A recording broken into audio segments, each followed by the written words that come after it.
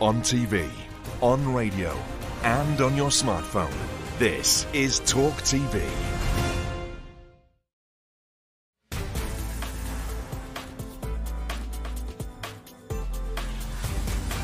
Good evening, my friends, and welcome to Jeremy Carr Live for Thursday night. So check this. Captain Hindsight Snoozefest is apparently on a mission to save the British public from the multitude of different crises this country is facing. So, pin back your logos. Let's hear from him rallying the troops in Manchester earlier today.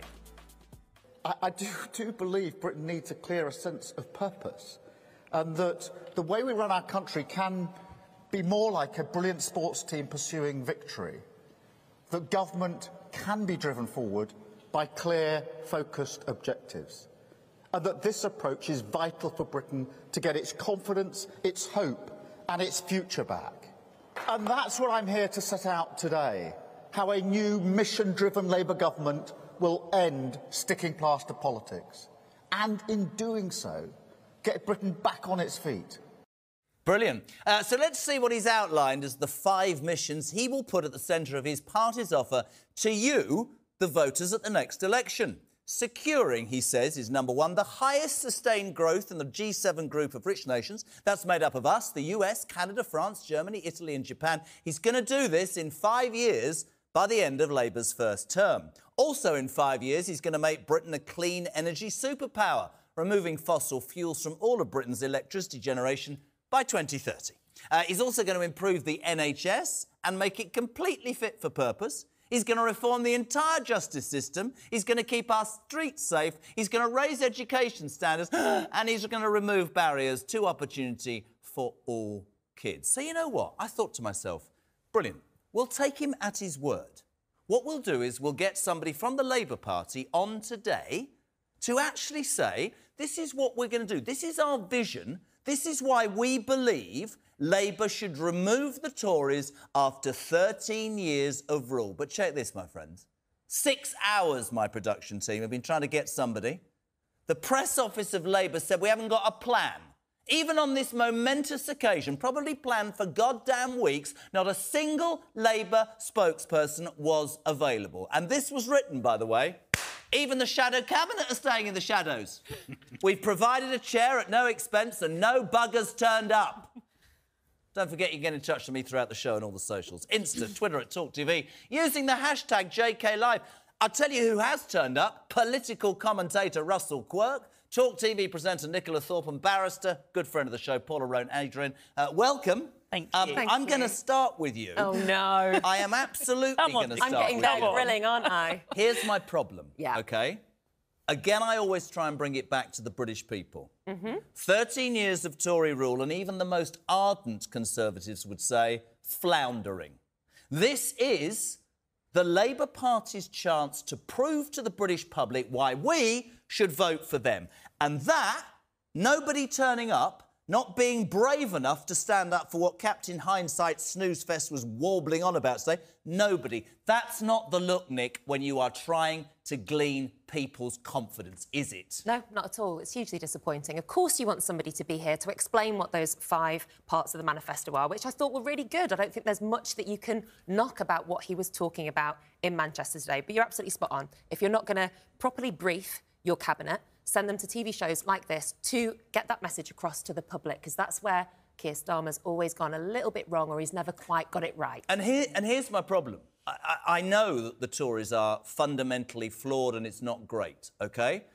But the Labour Party, probably because of Brexit, probably because of Corbyn, the hangover from all of that, are still distrusted by many people. If you are saying to the British people, I don't even trust my MPs or my shadow cabinet to come out and back what I'm saying, then people will start saying, well, Super Starmer's mission actually is just waffle. What are the facts? He's going to change the entire world in 5 years. Jez, isn't it the other way around, that the MPs don't trust him? Is that maybe why they're not coming out to support him? I mean, I watched that speech today and it was full of rhetoric, full of barnstorming headlines and sound bites. I think he borrowed such phrases as taking back control. I think he talked about sticking plaster politics about 17 times. So it was a very, very contrived thing, but of course lacking in detail. Yeah. No substance, no strategy, but also no costs. Now, one of the things he said, which is I find as a kind of property guy quite interesting, is that not for the first time he's pledged to insulate 16 million British homes. Fantastic.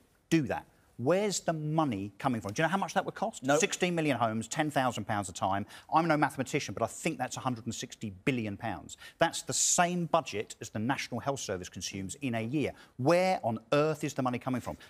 It's pretty obvious to me, the fact that no one's bothered to turn up to back him up. There is no detail. It is just a headline. It is just rhetoric. And also, look, based on the fact that he's not just Captain Hindsight, he's kind of general flip-flop, isn't he? Well, we did this last night, Paula, actually. We were talking about... We showed a SOT from when he was running for leader, when he said, you know, thank you to Jeremy Corbyn, and then 3 years later, he's saying to Corbyn, you can't stand. The problem is, politics in this country now is unfortunately so much about waffle and the look. Are there any new solutions, or is it just rhetoric? Is he doing what the Tories have done? The people want to know in this moment how he's going to make things better, and they can't. And I'm so angry about that. I've always had Labour MPs, and I'm not taking it personally, but I think today they've played into the Tories' hands again. It is disappointing and shock upon shock, but I'm actually going to agree with Russ on a point. Wow! Seriously? Hang out the flags! He told us today, didn't he? He told us there was also going to be an overhaul of the planning process and how that was going to take an impact.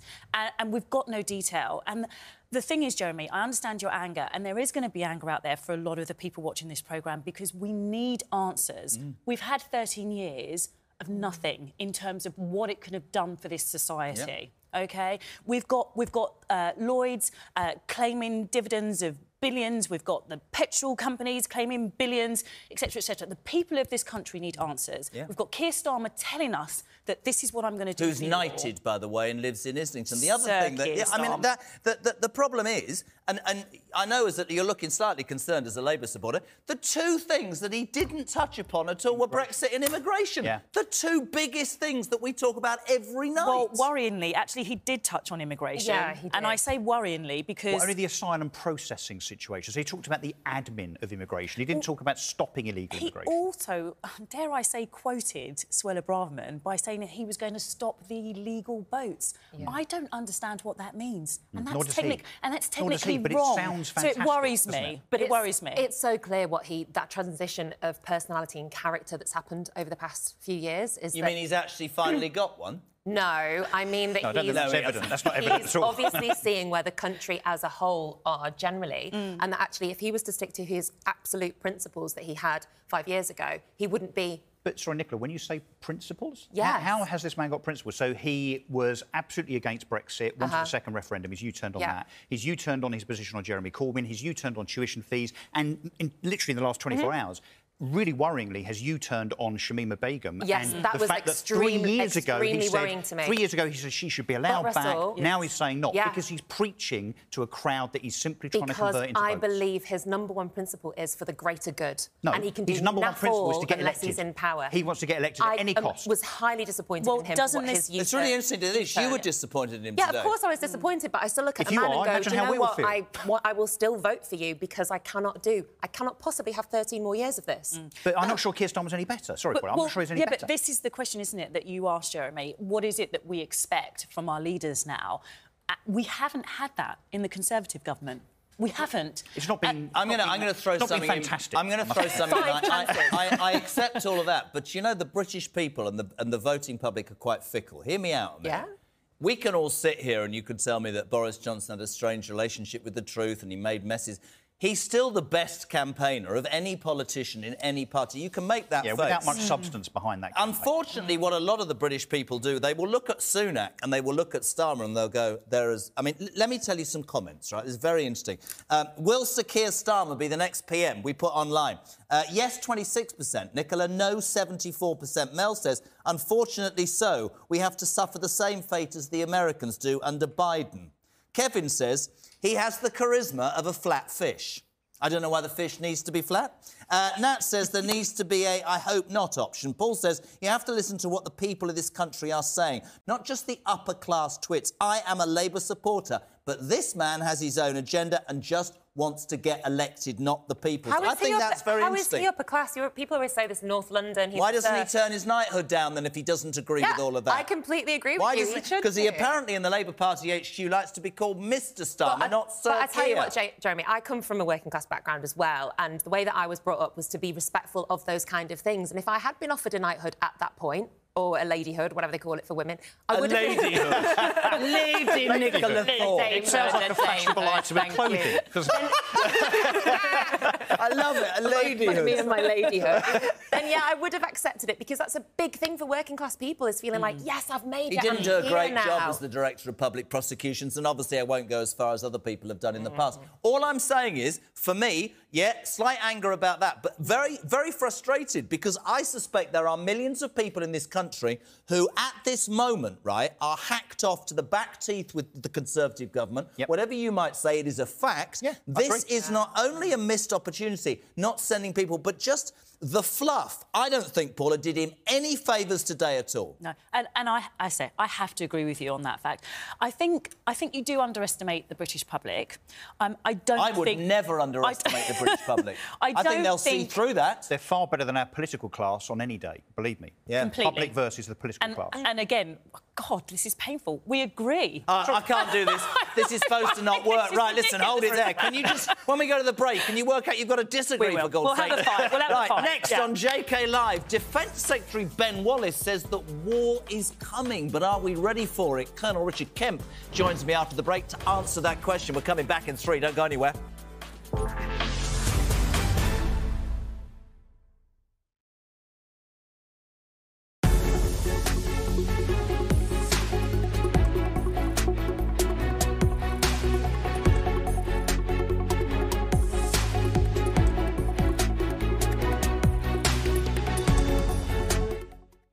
Jake Paul hasn't fought a real boxer yet. This is a fight 2 years in the making. There is no way that this man could beat me, even if he had a hammer in both hands. If Jake loses, his career's over. If Tommy can't splatter Jake Paul, I'll retire him from boxing myself. When I knock out Tommy Fury, people will have nothing left to say.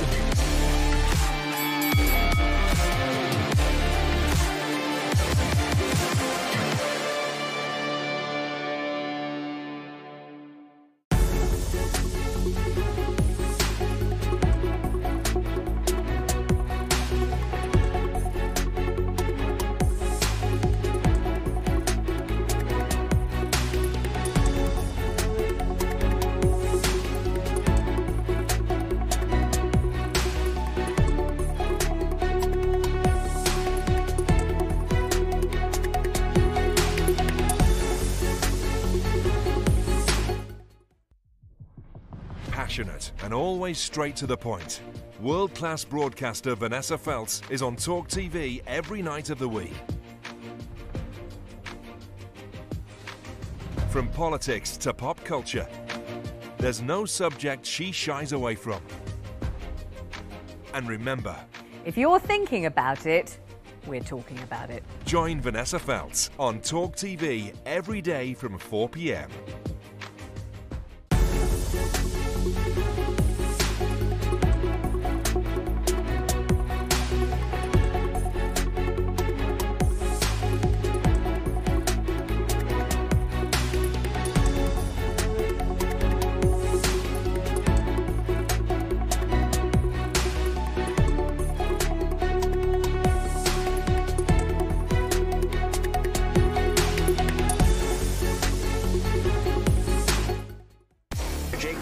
Fought a real boxer yet.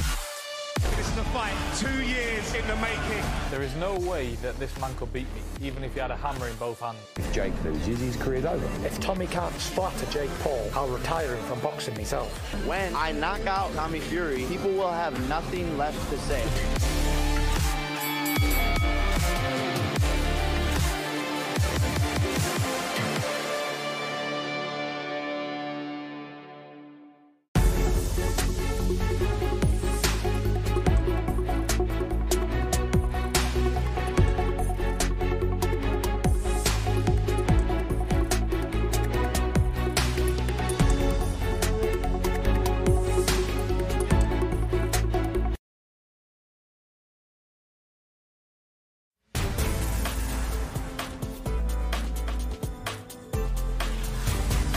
Welcome back. This is JK Live for Thursday night, wherever you are watching across the United Kingdom. Thanks for making it talk. Piers Morgan, the big dog, here from 8 o'clock live from New York City. But let's continue with this genial panel. We're not supposed to be genial. Missing one. Oh, the chair's gone now. No Labour MP. No expense spared. Now, a stark warning today was issued by our Defence Secretary, Ben Wallace. He told The Sun this morning that conflict is coming here by the end of this decade. Now, whether it's a Cold War or a hot war, he didn't say. Cheery stuff, but I guess he's presumably, and I hope, putting pressure on his cabinet colleagues, PM Rishi Sunak and that dour man, the Chancellor Jeremy Hunt, not to shortchange his department or compromise on national security. Now, given the war in Ukraine and the assistance in forms of tanks, missiles and other weapons we provided, 2.3 million quid, presumably we, the United Kingdom, need to replenish our stocks with everything that's going on.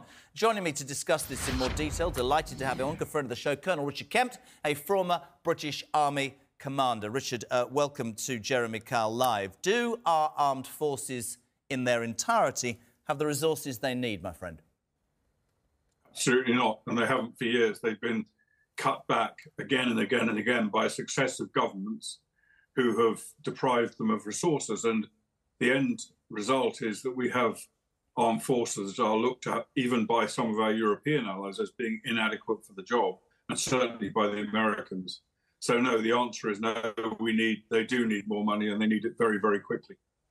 We're going to do a special on this, I have to say, for everybody watching. Jeremy Kyle investigates the future of the armed forces on Monday. Please tune in for that. But one of the things that's changing, apart from the Ukraine war, which I think has sort of centred people's minds, but hopefully in government, about what's needed, is the Ministry of Defence, and Ben's in charge of that, insists that the future is cyber warfare and advanced technology. So do we need to replenish yet? Yes, but adapt as well? Yeah, unfortunately, the kind of common view within the Ministry of Defence, or shall we say hope within the Ministry of Defence, is that future will be dominated by technology. That, as we've seen from Ukraine, that's completely unrealistic. Modern technology like cyber, drones, other unmanned type vehicles, all of these things are extremely important. We must have them, we must spend money on them, but we can't do so at the expense of conventional capability. We've seen in Ukraine, we've seen how important tanks are, how important infantry soldiers on the ground are, how important artillery is, which has been the main killer on that battlefield and remains so today, and aircraft, air support. So we need all of those things. We need money spent on all of them. Meanwhile, here in Britain, even after a year of war in Ukraine, which should have been a really big wake-up call to us, we're still cutting the size of the British Army today. It's absolutely shocking, and it does need to be reversed. You talked about, other countries, European allies, not seeing us as an elite top-level fighting force anymore. And that whole thing, I was watching Sunak a couple of weeks ago saying another 2.3 billion. I think Ukraine is, as you said, should have centred many people's minds, because, yes, we should support it. But there are people now, Richard, in this country saying 2.3 billion quid with everything that we've got going on. And we're not defending or being able to defend ourselves. And when the Defence Secretary says, I'd love your response to this, there will be war in this country within 10 years. What was your response to that today? Yeah, well, if he's the Defence Secretary, he has to assume we're going to be fighting a war. That's his job. And if possible, to work out when it's going to happen. Obviously, that's very more often than not a great surprise and can't really be predicted.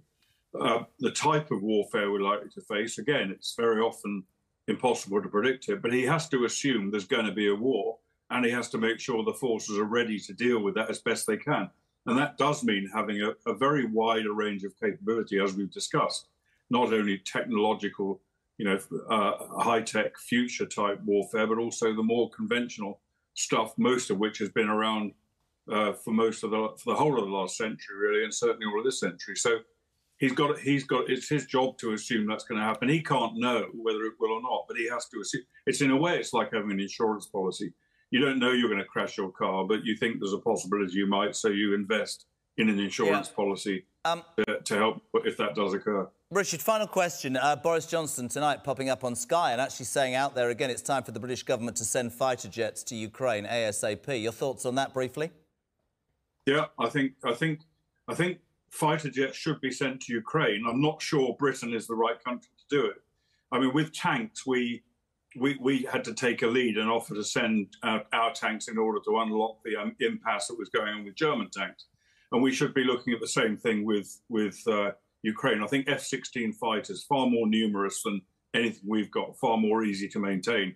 That's what we should be aiming for, but we should certainly be fully supporting any plan and pushing countries to supply Ukraine with fighter jets. They need it to defend themselves. They're in serious trouble now, and they really do need it. Actually, I am going to add one more question. So saying it was the last question was fundamentally wrong. If you believe Ben Wallace, where is the next war coming from? China? Well, I would say there's every chance we're going to be fighting China in some way, in some place. We could well be fighting Russia. We could be fighting, Iran. Not completely impossible. We could be fighting even North Korea. We could be fighting many different countries around the world. And that's why I say we have to prepare for an array of potential threats and theatres to fight in. And I would say China's a pretty good likelihood alongside, hopefully not on our own. Hopefully we wouldn't want to take China on as a single country, but we always have to fight alongside allies. But we have to ensure we have got a significant capability to help defend the country, but also to give us a voice, a proper voice in the fight that takes place. Colonel Richard Kemp, always a pleasure. Thank you so much for taking time tonight, live on JK.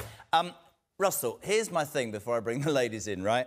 Do you believe the Defence Secretary's stark warnings? Yes or no? No, I don't believe that he has any more knowledge that there's going to be a war. I think he's just lobbying for an increasing budget. The defence budget's about 70 billion. It's actually one of the biggest defence budgets in the world. You think it's enough? No, I don't. And particularly when we've talked a lot on this show, actually, in recent weeks and months about the plight of certain public sector workers, so nurses, teachers and so on, not earning enough, given that the average... train drivers, remember train drivers on a mere £60,000 a year. I mean, 59, goodness knows how they get by on that. But nurses, 35k, teachers, about 40k.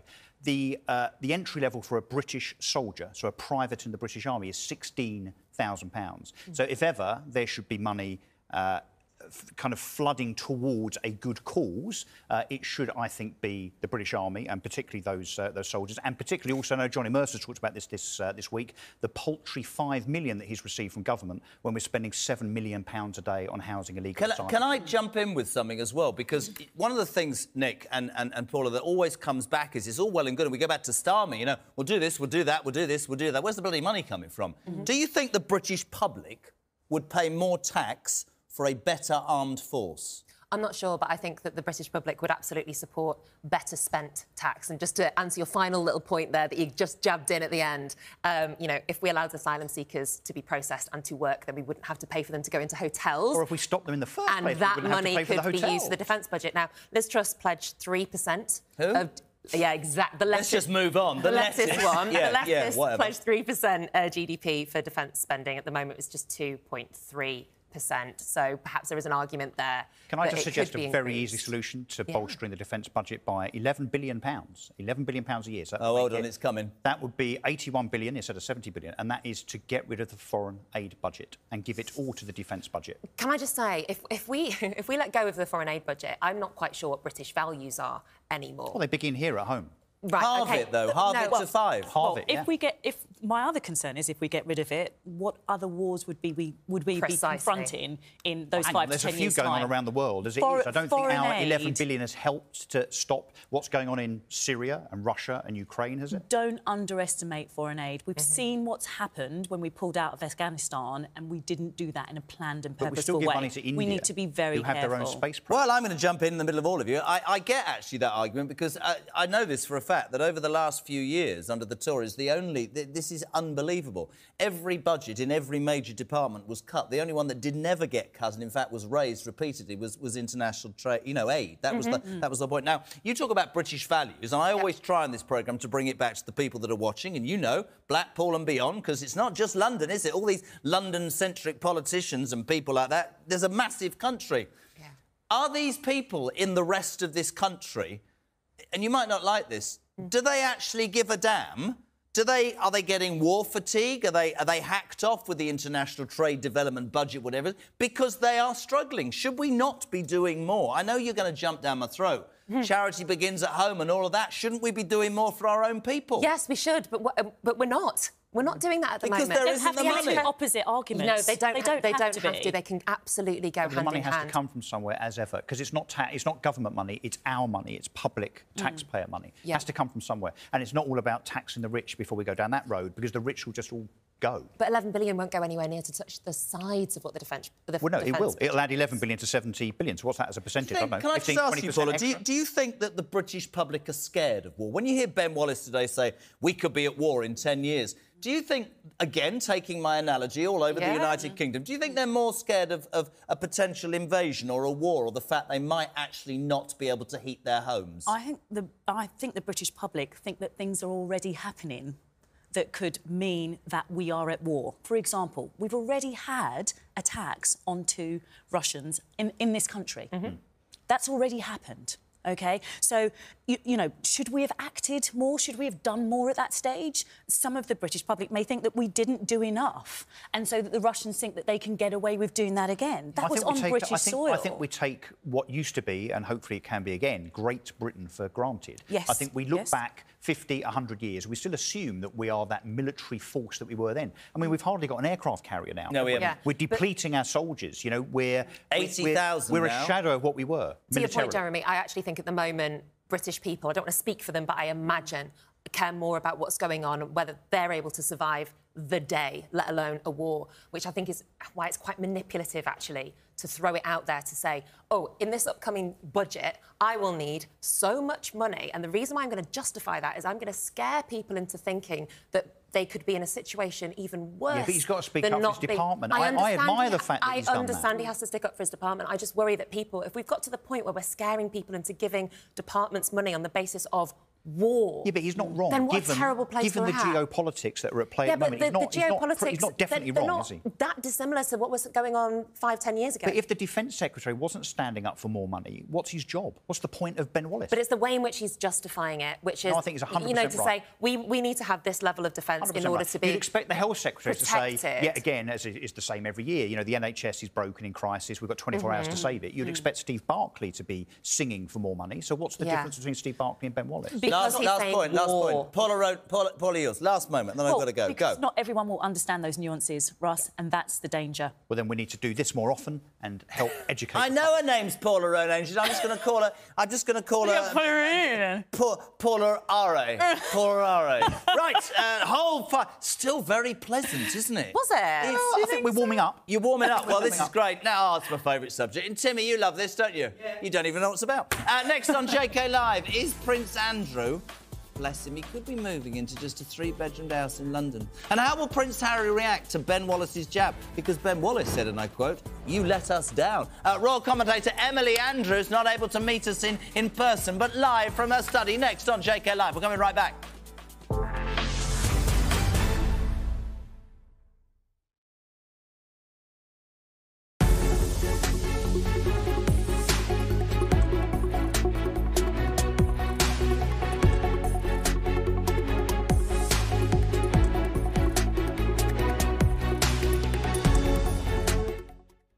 Jake Paul hasn't fought a real boxer yet. This is a fight 2 years in the making. There is no way that this man could beat me, even if he had a hammer in both hands. If Jake loses, his career's over. If Tommy can't splatter Jake Paul, I'll retire him from boxing myself. When I knock out Tommy Fury, people will have nothing left to say.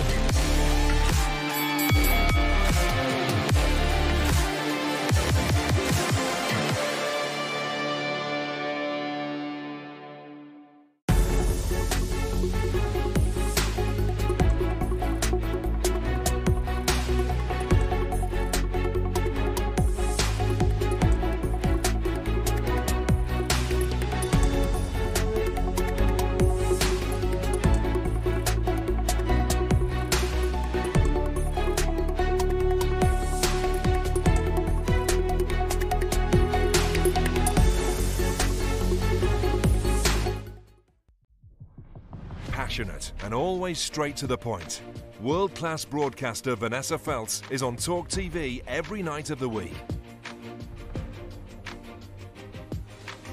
From politics to pop culture, there's no subject she shies away from.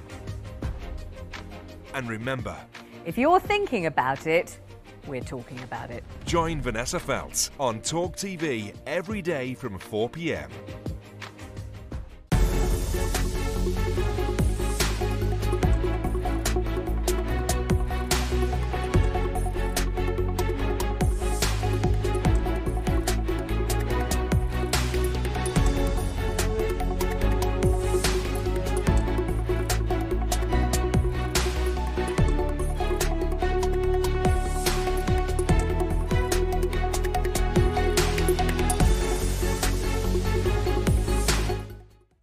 Jake Paul hasn't fought a real boxer yet. This is a fight 2 years in the making. There is no way that this man could beat me, even if he had a hammer in both hands. If Jake loses, his career's over. If Tommy can't spot a Jake Paul, I'll retire him from boxing myself. When I knock out Tommy Fury, people will have nothing left to say.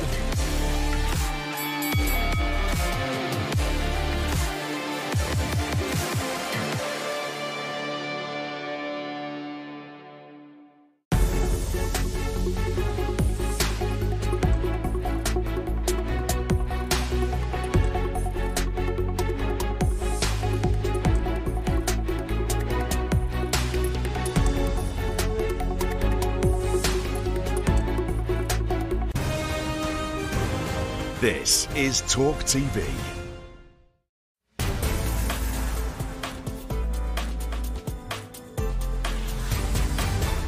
There you are, my friends. Welcome back. JK Live for Thursday night. Don't forget, the big dog is here from 8 o'clock. Piers Morgan live from New York City. Oh, my favourite subject. Now, it's been an interesting couple of years for the Duke of York, let's face it. And if the royal rumour mill is true, then things are showing no sign of abating for the poor old Duke of York, who could be forced to move into his ex's, well, Fergie's bungalow. But to be fair, this bungalow is worth £4 million. It's in the centre of Belgravia. The move is part of Charles's bid to slim down the royal family, which includes Andrew's £30 million lodge on the Windsor estate. Other royal news, Britain's Defence Secretary Ben Wallace, we were talking about that, slammed Prince Harry today for boasting about shooting 25 Taliban fighters in Afghanistan. And I was delighted, by the way, I'll be met with opposition to see that the late Queen's lady-in-waiting, Lady Susan Hussey, is back performing official duties 3 months after she stepped down following those racist remarks that were made to a black charity boss at a palace event that were dealt with between the two of them, which is good to see. Joining me now to discuss all things royal. She's not here tonight. I have no idea why. How are you, Emily Andrews? Hi, Jez. How you doing? I'm all right. Lovely Well.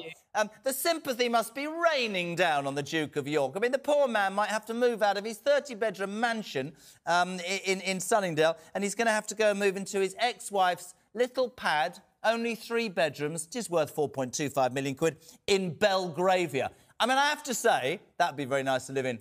It doesn't get any better for Andrew at all, does it, to be fair? You can see the world's tiniest violin over my shoulder is playing while a little gnome in my garden weeps for Prince Andrew in the torrid circumstances in which he now finds himself.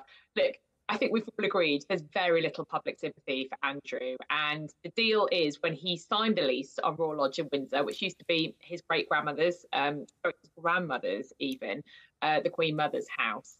He signed the lodge lease and he had to pay for all the renovations. And because he paid such a big amount of money up front, he actually did their rent-free. The position now is that Charles has indicated to many members of the family, including Prince Andrew and Prince Edward, he's going to cut the money that he gives them from the sovereign's personal pot of money, the Duchy of Lancaster. And what I thought was really interesting about this story, Jez, was that, so Andrew effectively says, although he lives in Royal Lodge rent-free, he's not going to have enough dosh to do the renovations that now need to be done to Royal Lodge for that swimming pool and those 80 rooms. What I thought was really interesting is where this story came from. This story came from a journalist called Daphne Barrack, who actually was instrumental in getting that great chat that you had with Ghislaine Maxwell in prison. Daphne's a friend of Ghislaine's, knows Andrew. And so initially when I saw this, I thought, oh, is this like the PR arm of Buckingham Palace showing Charles to be, you know, slimming down monarchy, etc., etc.? No, this is actually effectively a friend of Prince Andrew's. And I did wonder if it's part of Andrew's kind of PR movement to try and shame Charles into not making him homeless. Well, this is really interesting, right? Because there is no public sympathy and there shouldn't be any public sympathy. And his you know, the drop down that he's experiencing will continue. What I'm interested in is his brother, right? I don't know whether there's any brotherly love or whether but Charles has never been very good at confronting people. Charles is a placater, isn't he, in terms of the way he runs his life. Do you think that he is riding on the crest of what the public think? Do you think he's actually going to shaft his own brother, or do you think this is... I mean, I'm not sure that Charles has it in him unless... I mean, talking about a slimmed-down monarchy is one thing, but is he actually going to turf his brother out, do you reckon? I think that, look, the relationship between Charles and Andrew is quite complicated, as we've seen with another set of brothers. Relationships between the heir and the spare are often quite tricky. There have been times when actually they've been very close, when they basically came together to force the removal of the Queen's former private secretary. They got together to oust him because they were both annoyed with him for different reasons. There have been times when Andrew and Charles have been at loggerheads, particularly over money. I can't see Andrew leaving Royal Lodge because, don't forget, it's rent-free at the moment. He just hasn't got the money to do the renovations. Well, oh, boo-hoo, you know. I can't see Charles making Andrew homeless. However, I guess it's more symbolic. What does the fact that Royal Lodge stand for? And, of course, Royal Lodge is outside the security curtilage of Windsor Castle. Doesn't get any of that either. Do you know what? Do you know what? No, he does. This is the problem. They have to pay for all... Charles is now having to pay all that security to protect Royal Lodge, and I suspect that is what this is about. Very interesting. Other stuff as well. You heard me talk about Ben Wallace just then. He's been called out today for his remarks about the Taliban in his book, where Ben Wallace says you should not in any way have said you killed 25 Taliban. We said that when it happened. And Ben Wallace today making that point. Another nail in the coffin. Well, as ever, JK, it's a little bit more nuanced than that. I think he was asked on LBC. Ben Wallace has served including in many arenas in the army, including in Northern Ireland. He was asked what his kill tally was, and his reply was, well, you have to ask Harry about that. And then he went on to say, I don't think anyone should ever vote about how many people they've killed. And, you know, you and I have said this before, I personally agree with that. I've never served in the armed forces before, but certainly when Harry wrote about it in his book, a lot of members of the military, including, you know, guys who were friends of Harry, said, I don't think it's really appropriate. And you know what? I reread the book. For my sins, I reread Spare this week. Reread it, woman? Reread it? Why? Yes. Well, I really wanted to kind of like go into detail and really properly read it, as opposed to skim. Was it any better the second time? Well, it just... Two things that really come across, how petulant and childlike he is. And there is a lot of stuff about war, you know, in there about Afghanistan when he went and served twice. And it just for me came across as very superficial, actually. I think if you're going to talk a lot about war and the reasons, there was no kind of context about why we went to war, what it meant. Can I ask you something? Because the silence from Montecito since that fantastic South Park thing that if I could play every hour of my life, I would play. Princess Duchy Pushy Woman, we haven't heard anything from her, have we? Do you think there's any regret from Harry about writing this bloody book, yes or no? No, I think no regrets. It's part of his personal healing journey. Oh, yeah. I think definitely the noise on the street, as it were, the background noise from Meghan, is that she is so quiet. And I hear that she perhaps wasn't quite as enthusiastic about Harry doing it as Harry himself. Interesting. The other story in the Royal News today, and I'm just going to qualify this because I have not read one comment online that doesn't support this lady. Lady Susan Hussey, 60 years of service, used to be married to Marmaduke Hussey, the ex-chairman of the BBC, served our late Queen loyally. There was that falling out with the lady from the charity at Buckingham Palace, and quite rightly, Lady Susan Hussey was called out. Prince William threw out a statement saying, quite rightly, no racism should be allowed anywhere in the world. She met her, didn't she, personally? And today, pictures of her going back into Buckingham Palace, standing in for the Princess Royal, Princess Anne. What's your thoughts on that? Because most people said, come on, this was a 60-year-old, an 80-year-old lady who probably didn't mean it, probably might be a bit uneducated, probably, well, apparently is short of hearing perfectly. So do you have sympathy for her? Are you glad she's back or not? Well, I've met Lady Susan on a number of occasions, and I did feel, on a personal level, very sorry for her. She is a very close friend of the royal family. She didn't just work for them as the Queen's most senior lady-in-waiting. She was a friend. She's Prince William's godmother. So she really is part of that close-knit circle. I felt very sorry for her when she resigned. But the palace accepted her resignation. I personally wouldn't have handled it like that. I think I would have done something differently. And actually, I felt very uneasy, if I'm honest, when I saw those press photographs of, very staged photographs of her and Ngozi Fulani, the lady that she talked to at Buckingham Palace, as if to say, oh, it's okay, we've had a chat, it's fine. What she said, where you really from, is, in my opinion, completely unacceptable. And yes, we can explain age and generation, but Buckingham Palace is a very white place. It is. And if you are of a different culture, skin colour, class even, it's going to feel very intimidating. So whilst I have very much sympathy with Lady Susan, she is a lovely, charming lady, and she would be absolutely mortified by what had happened. From a PR and a kind of PR arm's length perspective, I don't think it's a particularly good look for Charles and Buckingham Palace to accept her resignation and now effectively have her back working for them. Emily, as ever, brilliant. I do think you should make more effort to come in next time. I mean, I know all about the kids and all that, but thank you very much indeed. Jez, I offered. We've no budget. You can't have a car, you've got to come on your bike. Thank you very much indeed. Emily Andrews, our royal correspondent. Now, sad news today that we wanted to tell you about. Legendary football commentator John Motson, who was affectionately known as Motty to his listeners, has sadly died at the age of 77. Now, throughout the most incredible 50-year career, this man covered 10 World Cups, 10 European Championships and 29 FA Cups for BBC Sport and TalkSport. Oh, it's 4 minutes. Gerrard! He's got it! Oh, Steven Gerrard! Just when he looked injured and out of it, has equalised for Liverpool. With 90 minutes gone, it's 3-3 in surely the best cup final of modern times. Do you know what? When the ball came to him, I think he thought, I'm just going to hit this because, I can't run with it. I can't really get in the full range of passing. The ball gets played in from Reece's cross.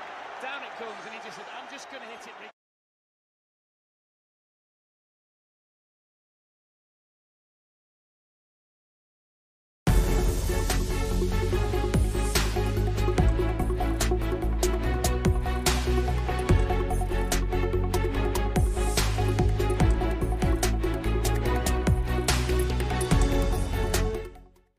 Jake Paul hasn't fought a real boxer yet. This is a fight 2 years in the making. There is no way that this man could beat me, even if he had a hammer in both hands. If Jake loses, his career's over. If Tommy can't splatter Jake Paul, I'll retire him from boxing myself. When I knock out Tommy Fury, people will have nothing left to say.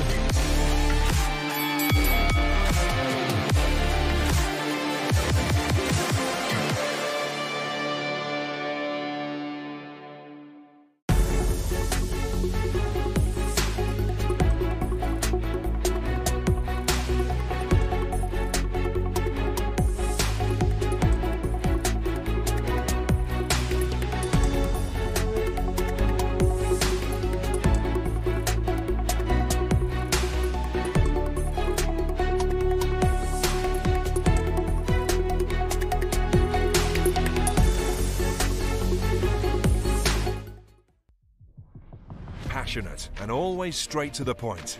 World-class broadcaster Vanessa Feltz is on Talk TV every night of the week. From politics to pop culture, there's no subject she shies away from. And remember, if you're thinking about it, we're talking about it. Join Vanessa Feltz on Talk TV every day from 4 p.m.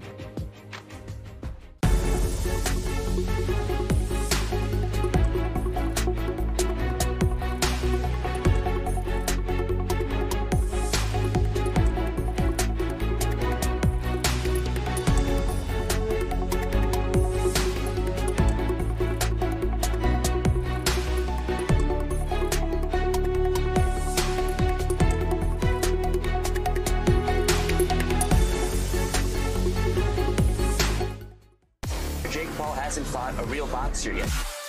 This is a fight 2 years in the making. There is no way that this man could beat me, even if he had a hammer in both hands. If Jake loses, his career's over. If Tommy can't splatter Jake Paul, I'll retire him from boxing myself. When I knock out Tommy Fury, people will have nothing left to say.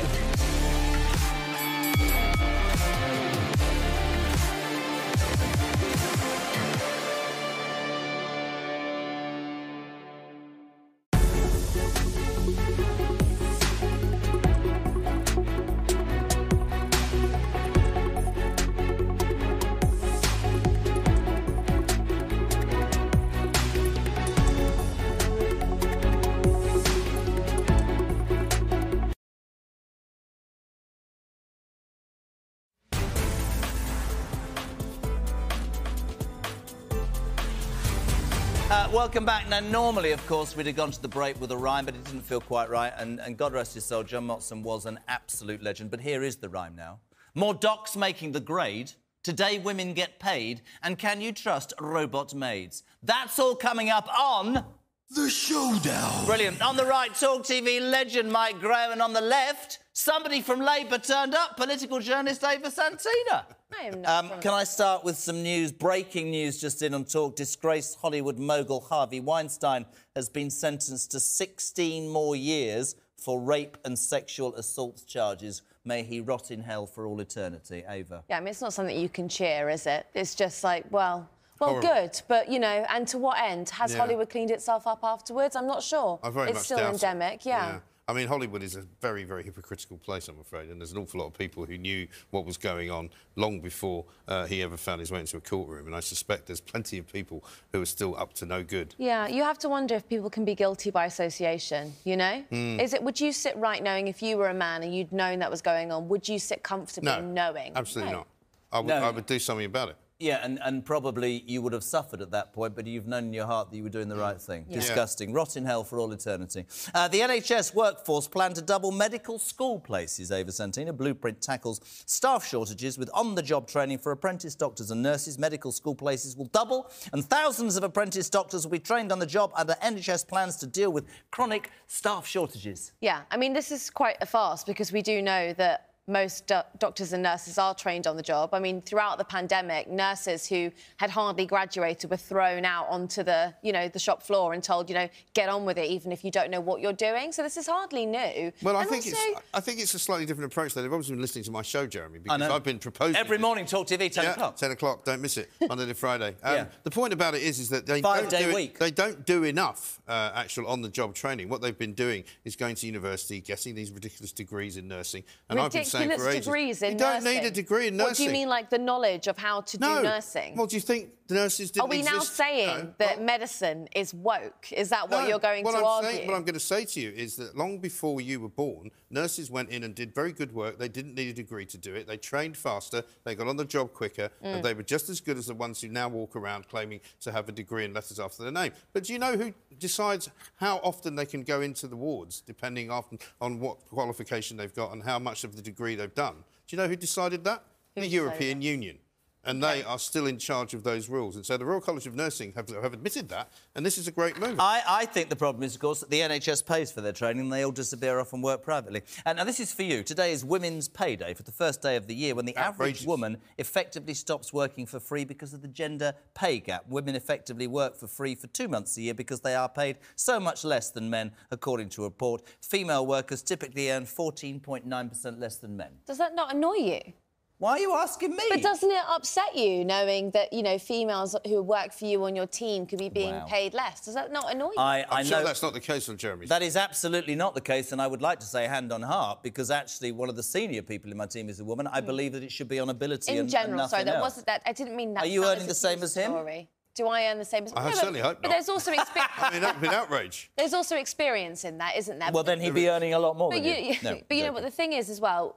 A lot of times with women, that women do find it harder to go and ask their boss for a raise. Men are conditioned, and they've, you know, to go in and just say, "Yeah, I'm really good at this job. Pay me more." I'm And not sometimes sure women if shy that's away the from case that. anymore, because it depends. There are an awful lot more women bosses as well now. And yes. if you are a But woman... nowhere near proportionally what it should be. Well, I don't know what it should be. You might have a view of that. 50-50? No, I don't think anything should be 50-50. It should be Why?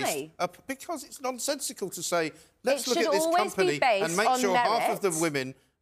half of the people in the top jobs are women, only if they're good at it. Yeah, Why absolutely. would you do I that? agree with that. But how many women are underemployed? How many women are not recognised How for those many top people? positions on account of their gender? How many people are How many unemployed? people? I would agree with that. Yeah, let's not focus too much on one gender, because But we that are would be talking wrong. about one gender right now. We're talking about the fact that women are No. paid 14% less than But men. it's not in isolation. 14.9%. It's not in Thank you, isolation. I mean, most people who pay tax have to work all the way to May before they can even see any of their own money, because they've given all that money to the government. That is a completely different situation. Is it? Yes, of course it is. Why? Well, that's what argument are you making? How are women being underpaid by private companies in any way comparable to you paying your fair share of tax? Because I just said it was. Right, this is good for you two. We haven't got much time tonight. Yes. The triggers for domestic tiffs. A survey reveals that household chores and dropping downs And dropping downs are most likely to get couples arguing. The most likely instance to trigger a row is leaving the lights Surely that should solve in it. an empty... Dropping down. What the bloody hell wrote that? Yeah. Not wiping surfaces and dropping towels. It's not dropping down. Some idiot, probably a man, has written dropping down. It's the old dropping towels trick. Yeah, it's the old dropping towels. Oh, your towels dropped. What a shock. If you drop towels on a damp heap on the floor, that really hacks off the wife. That would really, really So annoy me. you're in a relationship, we're allowed to say that, with a man. Is it 50? Does he cook? He cooks, I clean. That's the arrangement. You don't. He what? He cooks, I clean. You don't clean. Yeah. I don't believe it. I don't clean. No, I don't believe it. I run a very clean. You haven't got time. I've got OCD, so everybody knows that tonight when I get home, have dinner with Victoria, she'll go to bed, at 2 o'clock in the morning, I'll mop the floor. I'm that sad. Really? You see, you think that's sad, That is don't sad. You? No, but you have a good steam mop. You shouldn't be doing that. I do have a steam mop. Yeah. Oh. No, mate. Have you got one of those? Have you got one of those power hoses as well that you do the car with? Yes, but no, you've so a power mop, right? Is a steam power mop? No, Mike, this is like... What's happened to you? Well, it's called domestication. Do you not... No. Marble floor, I've never been domesticated. Marble floor? Yeah. Marble floor? Oh, yeah, but no, all right, no, maybe... No neighbours. No. Get in the picture. Here we go. What do you mean? Oh, you're turning it on me. We talk... what about you? Because you live sadly on your own, because nobody will put up with you dropping your damp towels. No, I live on my own part of the time, because I like living on my own. Why do you like living on your own? Because I like not having anybody else to talk to. You can put his towels anywhere. Also, I don't want... Yeah, I can do anything I want with my towels. I can have anybody come round to the house if I wish to have them Never been invited, have you? No. That's probably a question I shouldn't ask. You probably shouldn't ask that question. I keep trying to invite her, but she keeps refusing. Do you not go? Why? He doesn't steam his floors. Yeah, I can't steam get his floors. I have on board, a cleaner, though, and most millennials that I know, they're always moaning about, I haven't got enough money to go abroad, I can't buy a house, but they've all got cleaners. I'm amazed that you don't. Why? I'm a very clean person. I like to clean. I'm not saying you're dirty. So you clean and he cooks? Yeah, but also if you can share the workload like that, if you've got, 50-50, not cooking for me is just but you're an not there absolute half the week, are you? You're no, but I can... gallivanting off on picket lines and waving placards and, causing revolution. So when you get home tonight, is it your house or his house? This is more invasive of a question than I was expecting. Is it your house? We will... We've not got a lot of time. OK. I'm just saying. So he basically cooks for his rent. That's what we're talking about, isn't it? Yep, he does the cooking because otherwise she'll turf him out. Yeah, that's where it and goes. her friends will deal with him. Good luck with that. Yeah, I'm saying it. No in towels on the floor. Middlesbrough, which is... And by the way, I'm a massive Newcastle fan. Good luck to the boys in the Carabao Cup final. Yes. Sunday, I'll be there against Manchester United. In Middlesbrough, Teesside Park's Poundland store, you try saying that, has applied for a tourist attraction. The company has applied for an official brown tourist sign, which are managed by Highways England to represent how much of an attraction it is. Let me tell you, in Middlesbrough, Poundland probably is an attraction, It may well be. I was in Wallsend once, and they had... Very nice. They had an outlet store for Greggs. I'm not what? joking. It was a Greggs outlet store for stuff that was going off because the population is so poor that that's where they go and get their Greggs. Right. Ava? Shocking. I was You were up actually there in- just recently, weren't you? I was in Middlesbrough, yeah. I actually went to Middlesbrough Did you? last Saturday, yeah, I did. And it really shocked me how nothing was open on the high street. I find that really sad, the death of the high street. Because I think we forget, living in London, how poor some parts of Britain Absolutely. are. Yeah. People haven't got money to spend. Everywhere we go, down here, it's mobbed. Well, I think that... In the North East, not so much. For me as well, there was actually nothing open. There were no shops to shop in. What were you looking for? Anything, Really? Not food, because you don't do the cooking. No, it doesn't need Cleaning that. products. Maybe some cleaning products. Or Some steam rubber mop. gloves. Yeah. What? Rubber gloves. Right. Last one. An Ohio pizza... Somebody's written that wrong. An Ohio pizzeria has sparked a massive debate online after the owner hung up a sign that said, "I'm not going to hire stupid people." You'd better move out of Ohio if I was him. Really? Yeah, there's a lot of them there. I've been to Columbus, Ohio. I've been to Cleveland. It's the only place in the world I've ever been where the river went on fire. The river went on fire? That was so many chemicals in it. Went on fire. Good. Do you know who's the most famous residents of Columbus, Ohio? Columbus, Ohio? No. Jack Nicklaus. Listen, you go home and do some cleaning. You go home and drop your towels everywhere. I appreciate it enormously. Now, the social media sensation Jake Paul is all set to finally go head-to-head with Tommy Fury in the ring on Sunday after their clash billed as The Truth has already been postponed twice. But before that, he's going head-to-head with someone even more formidable. I cannot believe this. At 8 o'clock, with Piers Morgan, Jake Paul. Have a look at this, my friends. While I was waiting to interview you, I watched you guys doing a thing together. Quite interesting, the body language, because both of you have a lot to lose on Sunday night, don't you? You're both unbeaten, a lot of pride at stake, a lot of legacy at stake here. How are you feeling about that? I love it, man. I love big moments. I love the high stakes. This is what I came into this sport to do, is to put on big pay-per-views, big events, and I'm putting it all on the line. The bigger the risk, the bigger the reward. And there's a lot, like you said, on the line. It's UK versus US. It's the Furies versus the Pauls. And I have to go out there and prove that I could beat a professional boxer, because that's been the #1 criticism of my career so far. So I'm super excited for this. Let's head live to New York City from Wet Ealing to, well, he's just a superstar. Mr. Morgan, how are you, son? Well, Jez, I'm surprised that you called Jake Paul a social media king or whatever you called him, because I actually had to remind Mr. Paul he only has 4.5 million followers on Twitter, and I have 8.4 million. But I did that. With him, I did that so that you could provide. I did that so you could then do that. Now I'm going to put you on the spot, Morgan. Who wins? Because Jake Paul's not a real boxer, is he?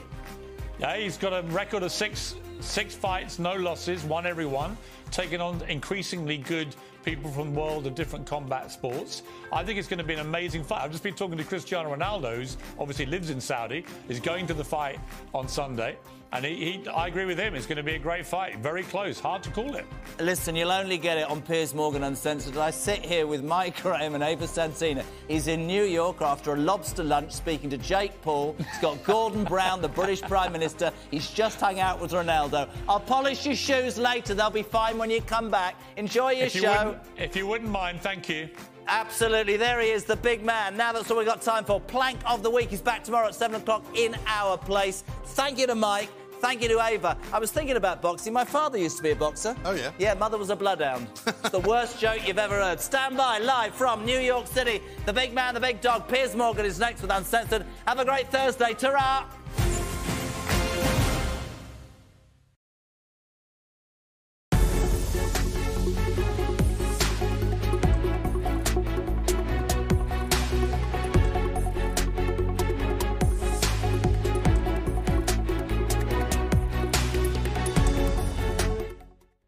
Jake Paul hasn't fought a real boxer yet.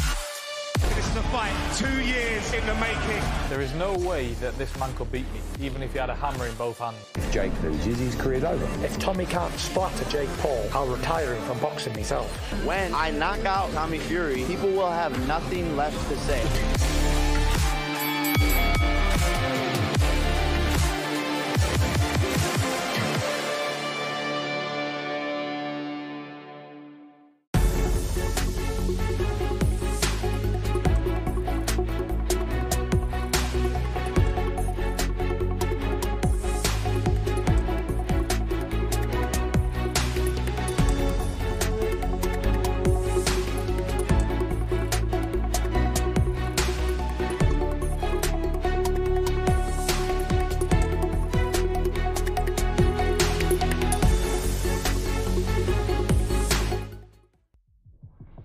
Passionate and always straight to the point. World-class broadcaster Vanessa Feltz is on Talk TV every night of the week. From politics to pop culture, there's no subject she shies away from. And remember, if you're thinking about it, we're talking about it. Join Vanessa Feltz on Talk TV every day from 4 p.m.